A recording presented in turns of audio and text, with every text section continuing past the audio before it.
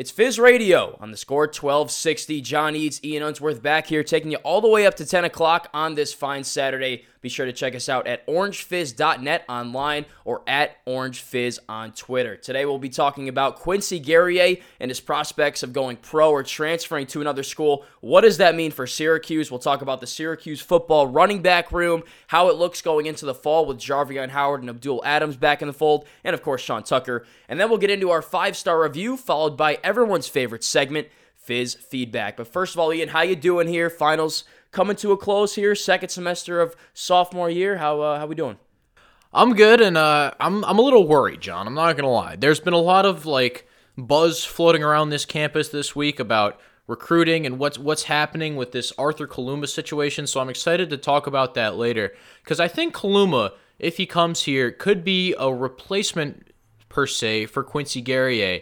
But in terms, I'm doing all right, and it's nice that it's nice here in Syracuse to get the rain out of the way, get the sun out.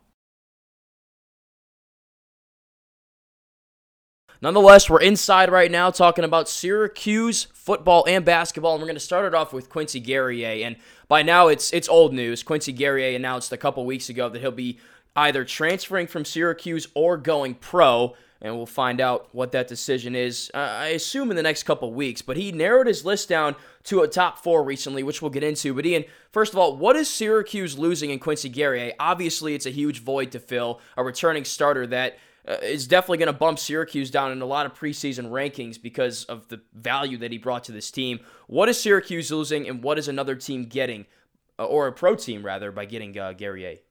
Well, the Quincy Guerrier at the time when, I guess, Syracuse loses in the Sweet 16 to Houston, and everybody sort of turns their focus towards the offseason. Obviously, the transfer portal was a thing. We knew players were going to transfer.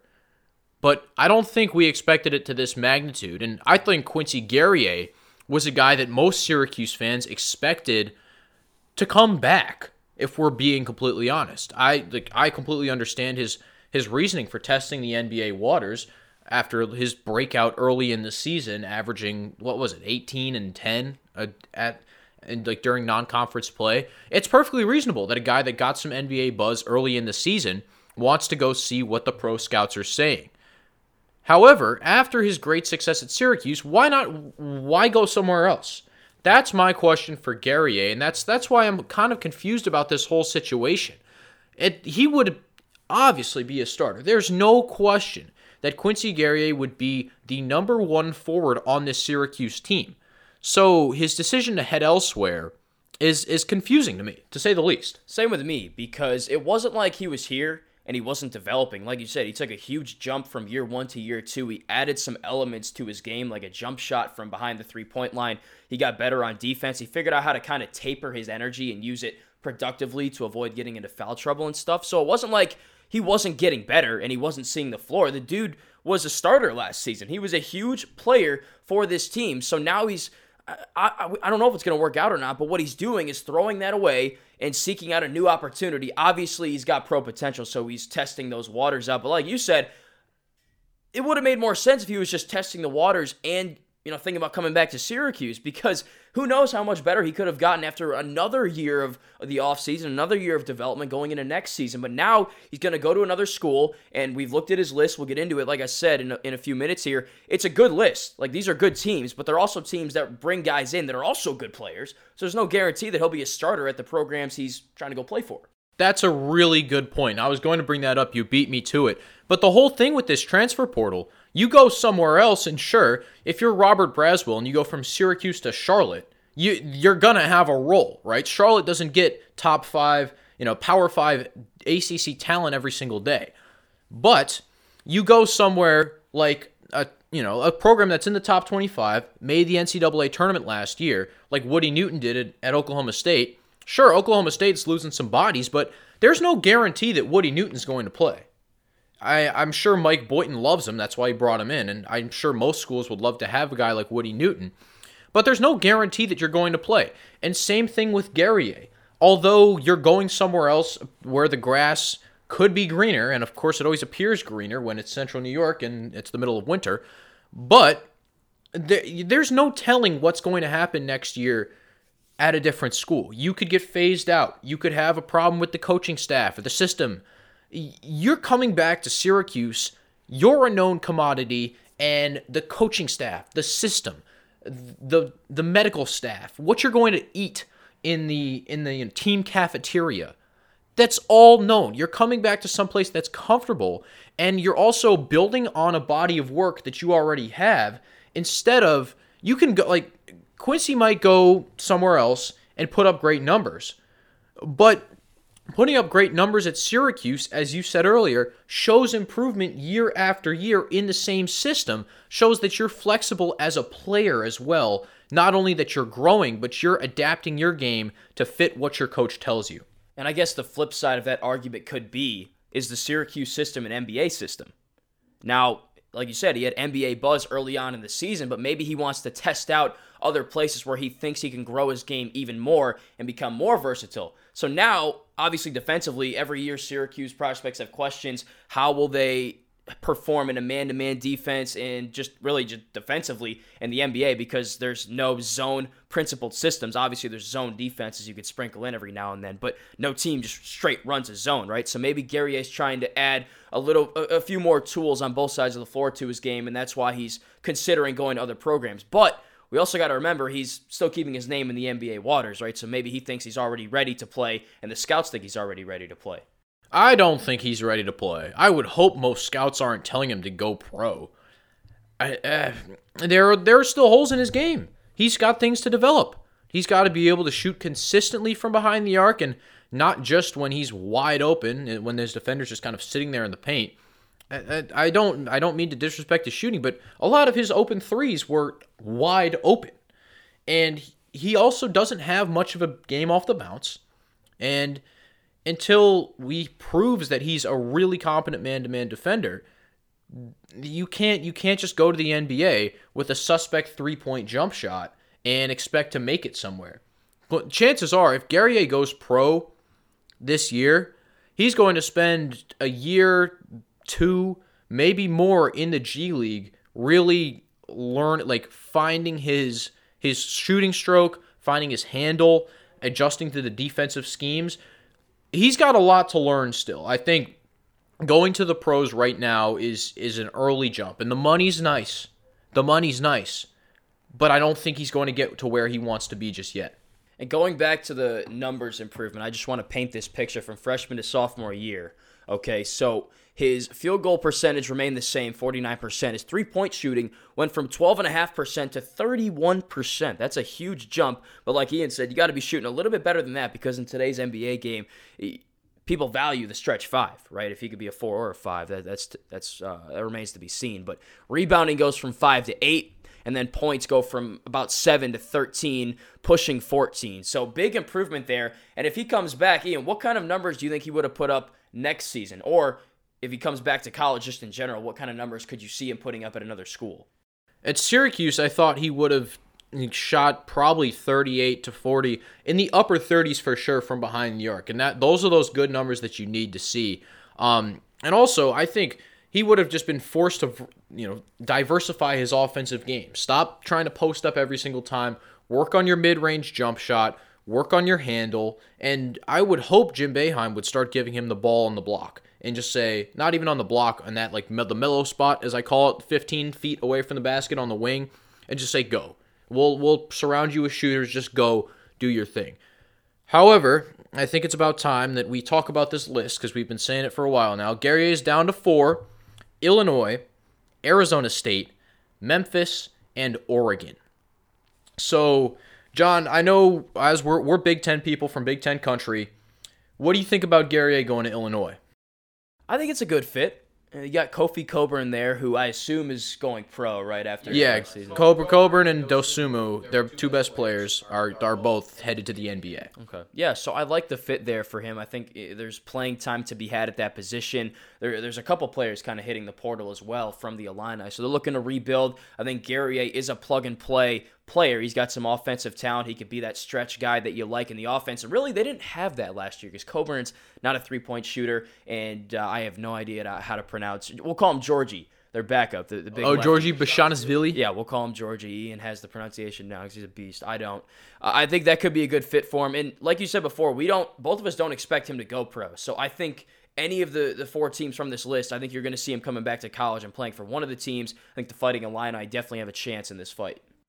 And if he goes to Illinois, I'd hope he'd get a lot of touches. Only thing, Illinois is a guard-based offense. They always have been, and it always will be. Last year it was DeSumo, Trent Frazier. Next year it's going to be Andre Curbelo, the fantastic point guard who actually played at Long Island Lutheran in New York. So Curbelo's amazing, and he's great in the pick and roll. Maybe Guerrier would run some pick and roll with them, but I don't know. I don't really see Illinois being a fit just because I don't think he's going to get enough touches.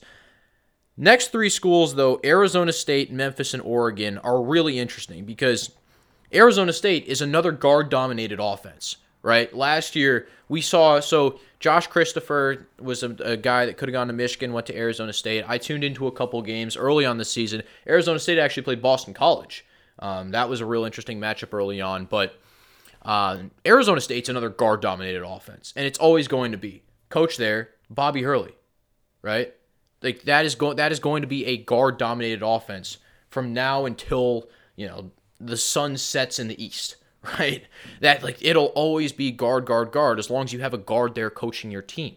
I don't think Guerrier is a good fit. Arizona State's also brought in a gamut of transfers. So I just don't see him fitting there. I think the only reason he has Arizona State on the list is because fellow Canadian and his good friend Lou Dort went there and is now excelling in the NBA. But Lou Dort went through 2 years in the G League and then exploded in the bubble last year.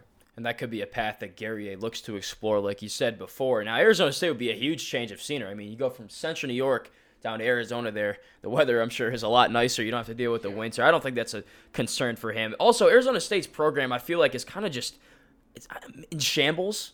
Is that fair to say? They have guys transferring in and out every year. They're testing the one-and-dones. They're still just not getting good on the court results. Yeah, and the whole Christopher thing, they had really high expectations going into last year, and they flopped, I would say. Well, actually, I don't need to quantify it. They flopped. Their program should have been top 5 in the Pac-12. They started off ranked, I believe, in the top 15 in the nation, and they completely just flamed out in conference play, did not make the tournament. And, I mean, once again, Hurley's going to have to build his team with these incoming transfers, but it's going to be an entirely new group of dudes. There might not be any chemistry until midway through the season, and that is not how you prove yourself to NBA scouts. Final two teams on the list, Memphis and Oregon. How do you like the fit in these two offenses? We saw a little bit of Oregon last year. They surprised and went really far in the tournament, but I'm not sure if Guerrier fits that offense. Well, last year, Oregon's system was really interesting because they ran in the tournament. They had 5'6" dudes out there just running up and down the court. I don't know how many of you saw that Oregon-Iowa game in the NCAA tournament, but Oregon, it was ridiculous how fast Oregon was getting up and down the court and just killing Iowa's defense because Iowa's defense just couldn't hang with Oregon. They were too fast, they were too athletic, and I think Guerrier certainly fits that athlete mold. Dana Altman, Oregon's coach, is amazing at molding working with the guys he has and molding his team in year after year.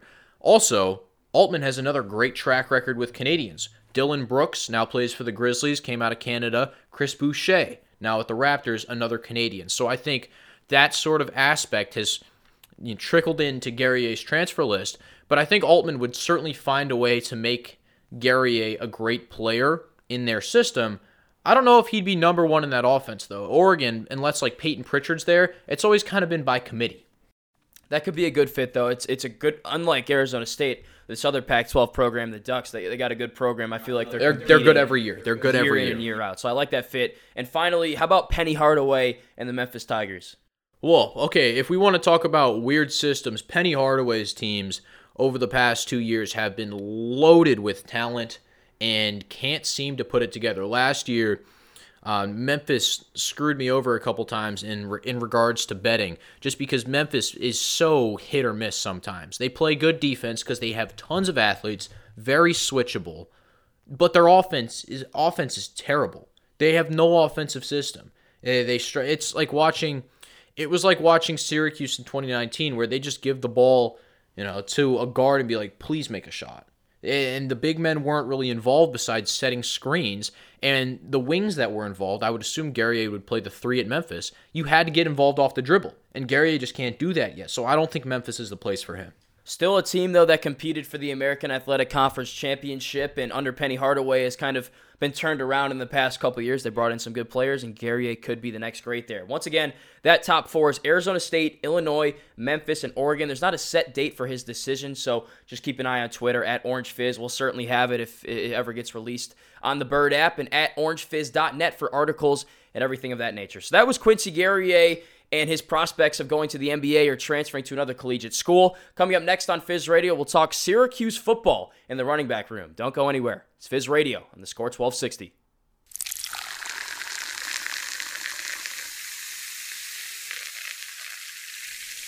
Back here on Fizz Radio on the Score 1260. John Eads, Ian Unsworth taking you all the way up to 10 o'clock here. Be sure to check us out at orangefizz.net and at orangefizz on Twitter. So now we're going to talk about Syracuse and the running back situation heading into the fall of 2021. Ian, I wrote an article on the site. Once again, that's orangefizz.net about the power rankings in the ACC for running back rooms. And surprisingly, I had NC State at number 1. Syracuse checked in at number 7.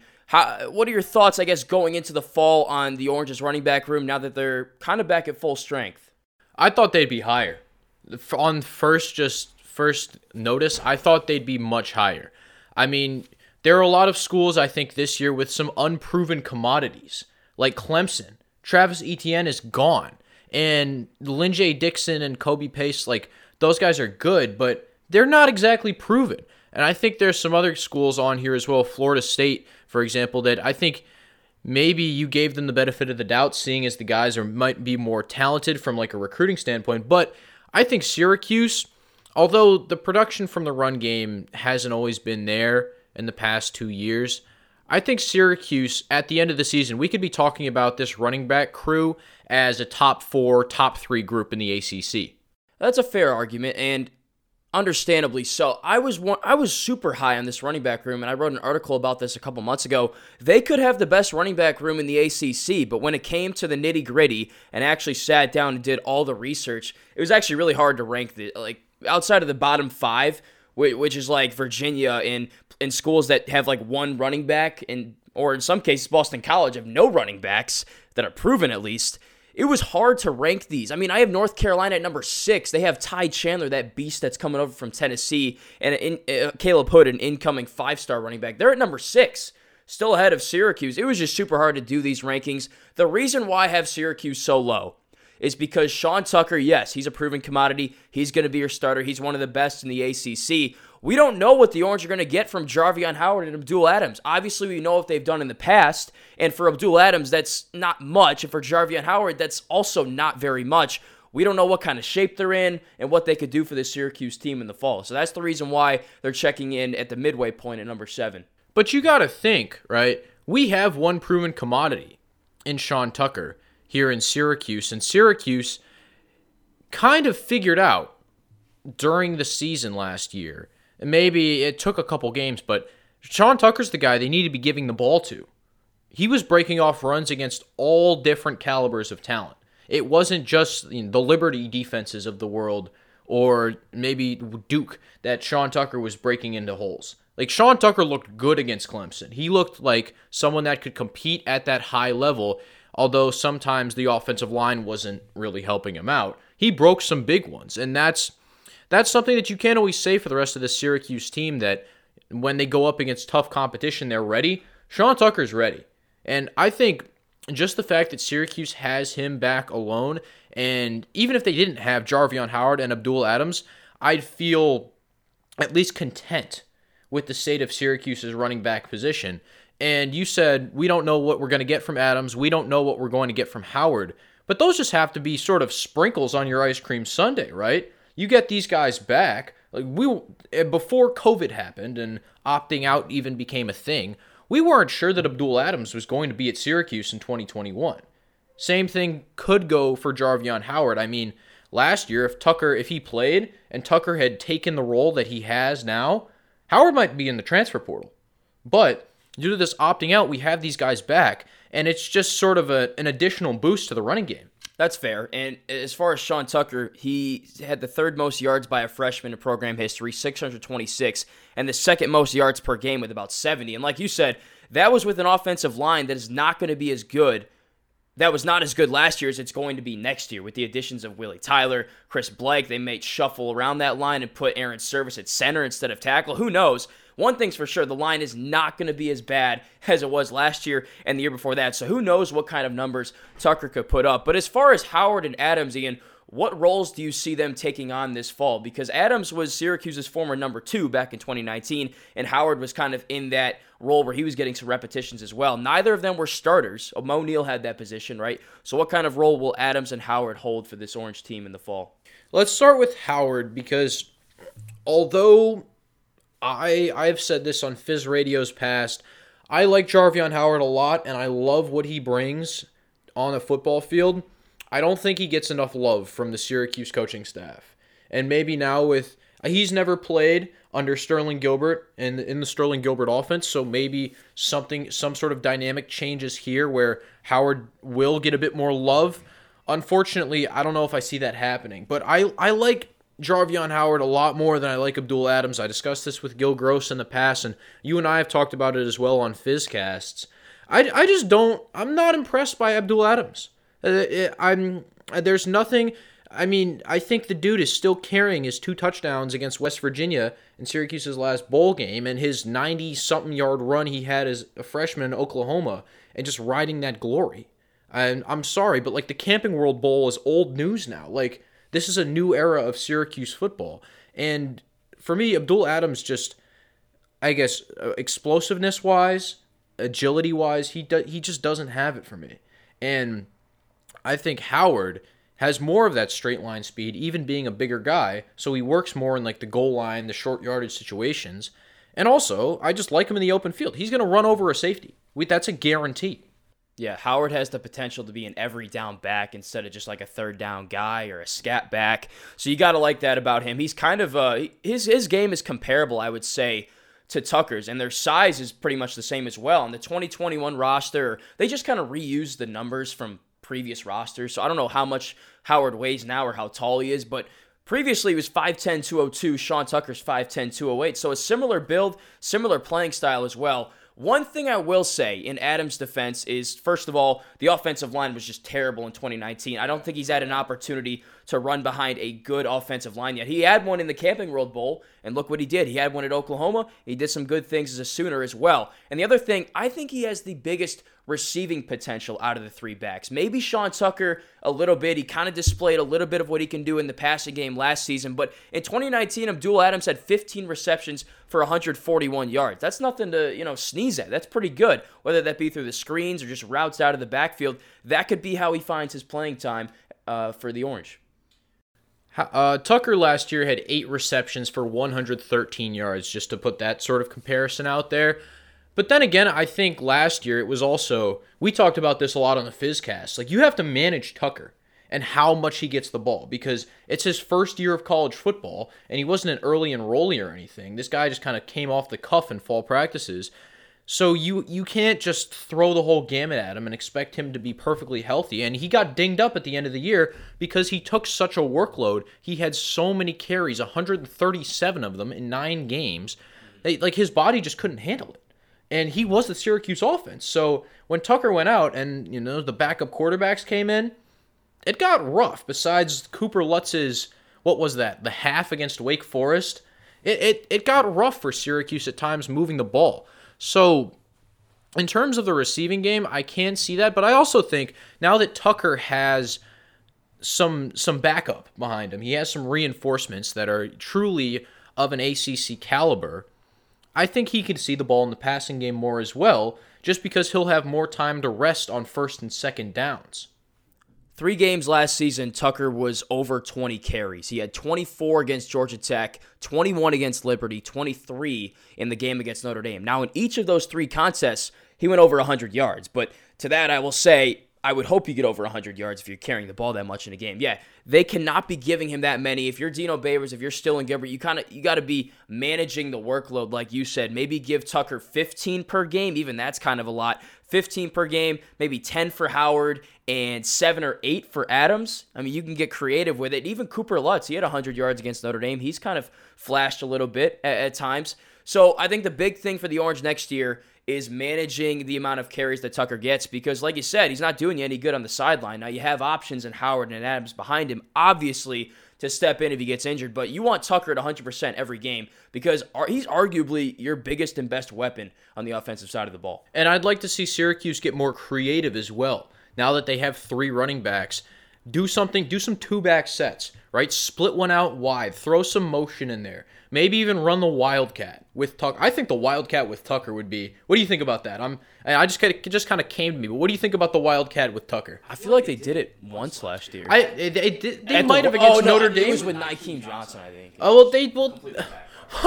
Yeah, that was against Clemson. They lined him up on like a 4th and 1. I thought they might have done it against Notre Dame once. Maybe. I can't exactly recollect, but I think Tucker in the Wildcat has great potential. If you put like Tucker and Howard in the backfield on a goal line set, like that could be nice. And then you got Elmore blocking as the H-back wing. And that's one thing I am excited for. The offensive line is going to be better, obviously. You don't have to have Chris Elmore playing guard either. So now he can play tight end. He can be a blocker. He's also a bit of a receiver. So I think him being in the backfield as that wing guy, and especially those 2-back sets, could be a huge weapon for Syracuse, could really help the Orange move the ball. I mean, who would you rather have leading you through a hole than Chris Elmore? It's like... It was like Ben Mason getting drafted to the Ravens. Elmore's the next fullback getting drafted in the NFL, I would say. So I could totally see that. And last but not least, let's just hope this is the year that the running backs have a really productive season, number 1, and 2, finally take some pressure off the quarterback position. I think overall, Syracuse's run game, these guys are good, and we all know they're good. People outside of Central New York might not be aware of how much talent is in this running back room, but I think people who pay attention to Syracuse football, even if it's not, on a day-to-day super close basis like you do, like I do, people understand that there is talent in this backfield. So, hopefully, these guys can come together, have a good season, and whatever accolades they garner, it might not be much. This is Syracuse football. It's not the big boy of the ACC, but they got to take pressure off the quarterback position. And on the flip side of that, I would argue the quarterback has to take pressure off that position, because last year, the Orange couldn't move the ball at all. That first game against North Carolina, a 3-yard gain, I was sitting here clapping my hands going crazy. It wasn't a loss in the backfield because the offensive line was so bad. So, obviously, both the running game and the passing game need to succeed for Syracuse to then succeed. But I think if the Orange can find some more answers in the passing game, if they could find a potent quarterback who can do things with the ball, then I think that takes a lot more pressure off that running game. It'll open up bigger holes. It'll prevent teams from stacking the box. Last thing before we close this up, Tucker's the starter week 1, and if anything else happens otherwise, I'm going to go down to Manly myself. I don't think there should be any question about it. Yeah, no, there's no debate. Unless Howard and Adams, remember, had to work their way up from the bottom of the depth chart. Dino said that at the beginning of the spring, because they opted out, now you guys are running back 7, running back 8 on this team. You're going to have to work your way up. Now, obviously, I think they're going to get back up to 1, 2, and 3 with Tucker the starter. I think Howard's the number 2, and then Adams that number 3, but don't sleep on Cooper Lutz as well. So that was our talk about Syracuse football, and the running backs heading into the fall should be a position of strength for the Orange. Coming up next on Fizz Radio, we'll do our 5-star review, talk about some football and basketball players that Syracuse has in its sights for recruiting. That's coming up next after the break on Fizz Radio.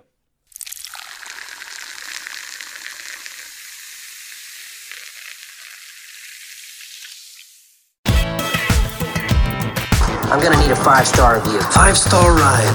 I'd like to share with you one of our 5-star reviews. Hey, 5 stars.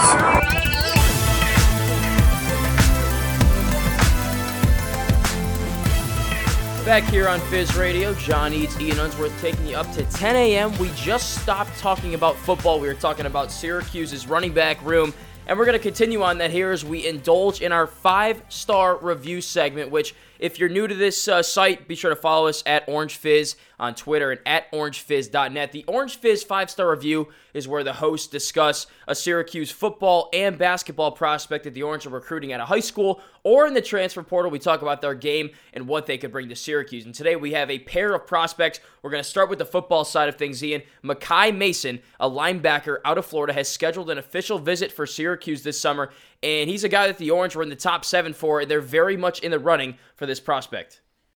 Let's take a look at his sort of overall build on 24/7. He's listed at 6'1", 220, right, out of Opelika, Florida. Goes to Monsignor Pace. I hope I'm pronouncing that right. But Monsignor Pace, I'm not sure if I know the pronunciation, but I know they're loaded. They are loaded with football talent. They have Shamar Stewart, who's a top defensive end in the class of 2022, could be headed to Miami, but like this defense, this team as a whole is loaded. And Mason's only a 3-star recruit, so he's sort of flying under the radar compared to some of the other guys on his team. He's just under an 85 on the 24/7 Sports composite, but I think people are starting to take notice of Makai Mason. The ranking might be under the radar, but his offer list is as impressive as they come. And by the Exactly. way, this high school, it's in Miami-Dade County. And if you know anything about Florida and high school football, Miami-Dade County specifically, they just churn out great prospects for the college game and eventually the pro game as well. But let's take a look at his offer list in totality. He released a top 7 back in April, which I'll give to you guys after. But as far as his offers go, you got Ole Miss on there, you got Mississippi State, LSU, Liberty's kind of been an offer that's elevating recently. Hugh Freeze. Georgia Tech, Coastal Carolina, West Virginia, Florida State, Indiana. Now, as far as the top 7 goes, a couple of the teams I just mentioned are in there. So obviously you got Syracuse, you got Pittsburgh, Indiana, West Virginia, Ole Miss, Florida State, and Georgia Tech. And from what it looks like, it appears that West Virginia, the Orange, Florida State, and Indiana are his top 4, if you will. And like I said before, the Orange have an official visit scheduled for this summer. I think that's big. It's really big because Mason should be coming in as some of Syracuse's better, more experienced linebacking talent is probably going to be on the way out, right? I would think Mikel Jones, if he has a great season, wins all the ACC honors, maybe sneaks, I would say tiptoes around the edge of the Nagurski Award conversation. I'd say that's probably a big step forward for Mikel Jones. But still, I think he could start looking at the NFL draft, and I'm sure once the class of 22 comes in, Mikel Jones will probably be on his way out. You mentioned the measurables before, 6'1", 220. Mikel Jones definitely has an NFL future, and I wouldn't even say that Nagurski is a stretch. The guy was involved in the most turnovers by a linebacker in the country last year, led pretty much everybody in the ACC at the linebacker position in turnovers. But I think Makai Mason projects more into Jeff Canton-Arku's role. Right, a bigger guy that can get in the backfield and not only rush the passer, but bring down the runners in the run game.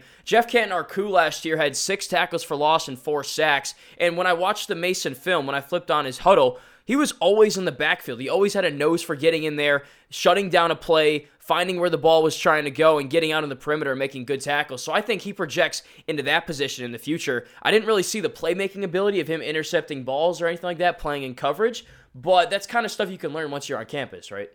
Yeah, and I'm with you on just the getting in the backfield aspect. I think he's really developed his knowledge, and his eyes are really smart. He doesn't seem to get sort of thrown off by play fakes, head fakes. He knows his assignment, and he sticks with it. If he's on the running back, he's with the running back in a split second. And if he has to take a couple seconds, diagnose, break down the play, he will. He stays calm and patient. He doesn't commit to anything super early. I think his head is you mentioned his physical attributes. We've talked about those, but I think his head is well advanced, and his IQ is growing as well. In 2020, he had 42 tackles, 12 tackles for loss, and 6 sacks. And once again, he'll be visiting Syracuse in the summer, have an official visit, and that's usually when you tend to see prospects commit. But he's got a lot of them lined up. We talked about his top 7 before, so keep it locked to @OrangeFizz on Twitter. And if there's an announcement there, a commitment there in the summer, we'll have it. And one more thing, the dead period, which has stretched on for a long, long, long time, is finally over. So expect to see plenty more prospects, whether it be football or basketball, start getting these official visits rolling in the 315. It's summertime, almost summertime now. It's nice. It's a beautiful time to show guys the campus. So expect to see a lot of those coming soon. So that's a commitment on the horizon, perhaps coming this summer. But how about one that's coming up perhaps today? Arthur Kaluma, a former UNLV commit for basketball, a 6'8 power forward, a borderline 5-star prospect. Syracuse is heavily in the running for this prospect, Ian. And like I said before, he's supposed to commit today. Well, it's around the weekend. It was supposed to be Friday. It's gotten pushed back. Arthur Kaluma's recruitment has been anything short of a roller coaster ride.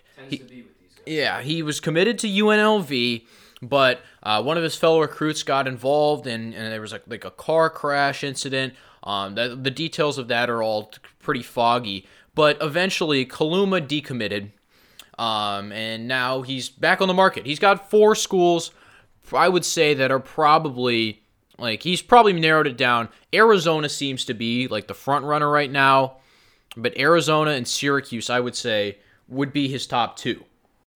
So Kaluma is a 6'8", 205 player, power forward from Dream City Christian class of 2021 player. You talked about Arizona. As far as his offer list goes, it's also pretty impressive. USC, A&M, Cuse, Oklahoma, Kansas. It goes on and on, right? So, Ian, what could Arthur Kaluma bring to this team? I know he's a very talented offensive player. He's also really good at defense, but I guess when you think of Arthur Kaluma, what do you think of? It's that raw athleticism first and foremost. His game, he's got components of I would say a lot of different players. I mentioned him earlier, sort of replacing Quincy Guerrier, and that's honestly, when I saw Guerrier as a freshman at Syracuse, that's what Kaluma is reminding me of. Sort of this raw player that plays with a ton of energy and goes down low and jumps and competes and battles. Kaluma's best move on offense is dribble driving and just finishing through contact. He's super strong on the way up, getting the ball up, and he's got that quick second jump. If he misses a layup, he's going to get that rebound, and you best believe he's putting the second attempt in. Other than that, though, his offensive game it's still a work in progress, but those attributes, that aggressiveness, that jumping ability, translates well to the defensive side. Josh Gershon, who's a national recruiting analyst for 247 Sports, says he needs to improve his handle and his jumper. It sounds pretty familiar. If he wants to improve his offensive game and hit his ceiling offensively, those are the 2 things he needs to improve. Like we talked about Quincy Guerrier before, pretty similar, I would say. Yeah, and there's the chance that Kaluma could hop in a starting spot. Benny Williams, we've talked about him for so long now, but Kaluma is a guy that's just as talented. You said it earlier, on the cusp of being a 5-star recruit. A guy that a 4-star, almost a 99 on the 24/7 Sports composite. This is a guy that Syracuse was way back in November, October. He was sort of on the radar, and then we just kind of forgot about him because he was supposed to go to UNLV.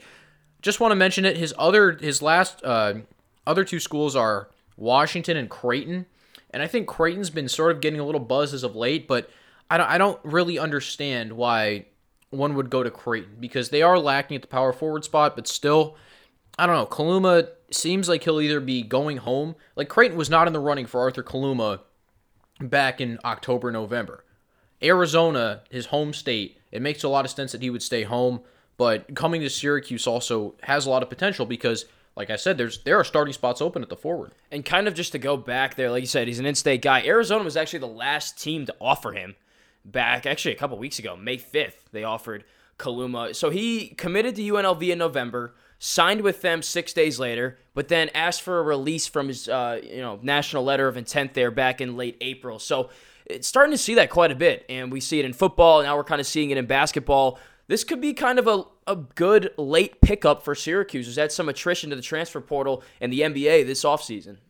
And if you add Kaluma to that group of forwards, which is now Benny Williams, Cole Swider, Jimmy Boeheim, you've gotten better. There's no question about it. Obviously, Guerrier, as we talked about, hurts a lot. But if you add Arthur Kaluma to the crop of the other 3 you've already got, you've instantly gotten better. Kaluma is miles ahead of Woody Newton and Robert Braswell. Maybe not in terms of shooting ability, but in rebounding and what he could bring on the defensive end just as a problem solver and also a problem for the opposing team when it comes to getting down low, when it comes to having guys open on the wings, getting your three-point shots blocked. Like, Kaluma will be an instant impact guy. So we'll see if the Orange can snag Kaluma. His commitment is expected to be either today or this weekend. Be sure to check us out at Orange Fizz on Twitter. Give us a follow there. We'll be sure to have that news for you if and when it drops this weekend. But that was the 5-star review segment. And next we'll have everybody's favorite segment, Fizz Feedback, coming up next on the Score 1260.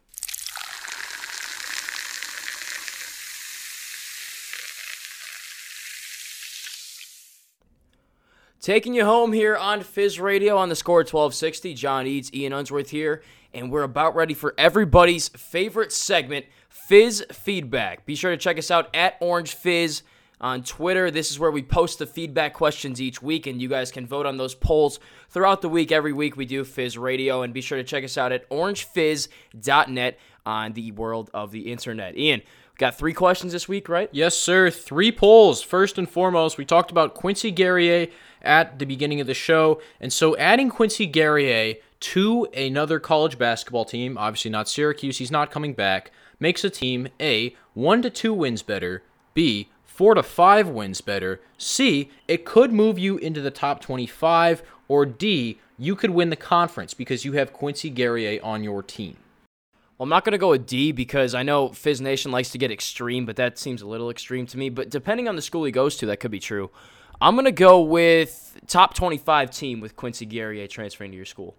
All right, well, a lot of Fizz fans are pessimistic, yeah, and they said 1 to 2 wins better with 40% of the vote. And then 35% said 4 to 5 wins better. And honestly, I got to lead toward 4 to 5 wins because I honestly, he's an experienced player. We saw him make massive differences in the beginning of the year when Syracuse barely could make a 3. Like, he was the guy that was winning games for them. So I think he could do the same for another team. 18% of Fizz Nation said move into the top 25, and 7% said win the conference. I had a couple replies here. None of the above until he learns how to finish in the lane or get past a defender off the dribble.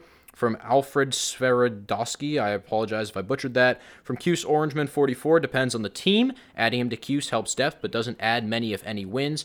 And Adewale Adeleke, again, says, in Memphis' case, they won the conference. So there you go. That's what Quincy Guerrier adds to a team. Second question, which SU running back makes the biggest impact next year? Is it Sean Tucker, Abdul Adams, Jarvion Howard, or Josh Huff, incoming recruit? I'm sorry, but this one was just way too obvious. It's Sean Tucker. He was a starter to end last year, and he's better than both Adams and Howard entering this season. So, yeah, Sean Tucker all the way. Yeah, Sean Tucker, 65% of Fizz Nation is rocking with you there. Adams got 22%. Howard only got 9%. I was a little surprised about that. I thought he deserves a bit more love. And Josh Huff got maybe a vote, 4%. Huh? I mean, he deserves a vote. He's going to make some kind of an impact, I think, at some capacity. Yeah, maybe a goal line back. All right, last but not least, in the 5-star review, we talked about Arthur Kaluma. If Arthur Kaluma comes to Syracuse, he, A, comes off the bench, B, starts over Benny Williams, C, starts over a transfer wing, Cole Swider or Jimmy Boeheim, or D, he's not coming to Syracuse. I'm going to go D. I think he's going to the field. I'm not even going to guess a team. He's going to the field. All right, and once again, John, 56% of Fizz Nation's with you there. He's not coming is the majority answer. We have a reply, I wish he would, says Dave Tyndall. Benny could play the 2 or the 3. Think of the zone with Benny up top. That would be pretty crazy. But 22% say he comes off the bench, and 19% say he starts over a transfer. We'll be waiting to hear about Kaluma's decision. I mean, that could be the tipping point for Syracuse's season next year. Could be the tipping point, and we mentioned this earlier, his commitment's going to be either today or this weekend, so keep it locked, folks, to @OrangeFizz on Twitter, and be sure to check us out at orangefizz.net for continued coverage in the offseason for both football and basketball. Hey, we got some lacrosse going on, too, so maybe we'll have a couple lacrosse articles up as well. But that's going to do it for Ian Unsworth. I've been John Eads. Thank you so much for tuning in to Fizz Radio. Talk to you next week.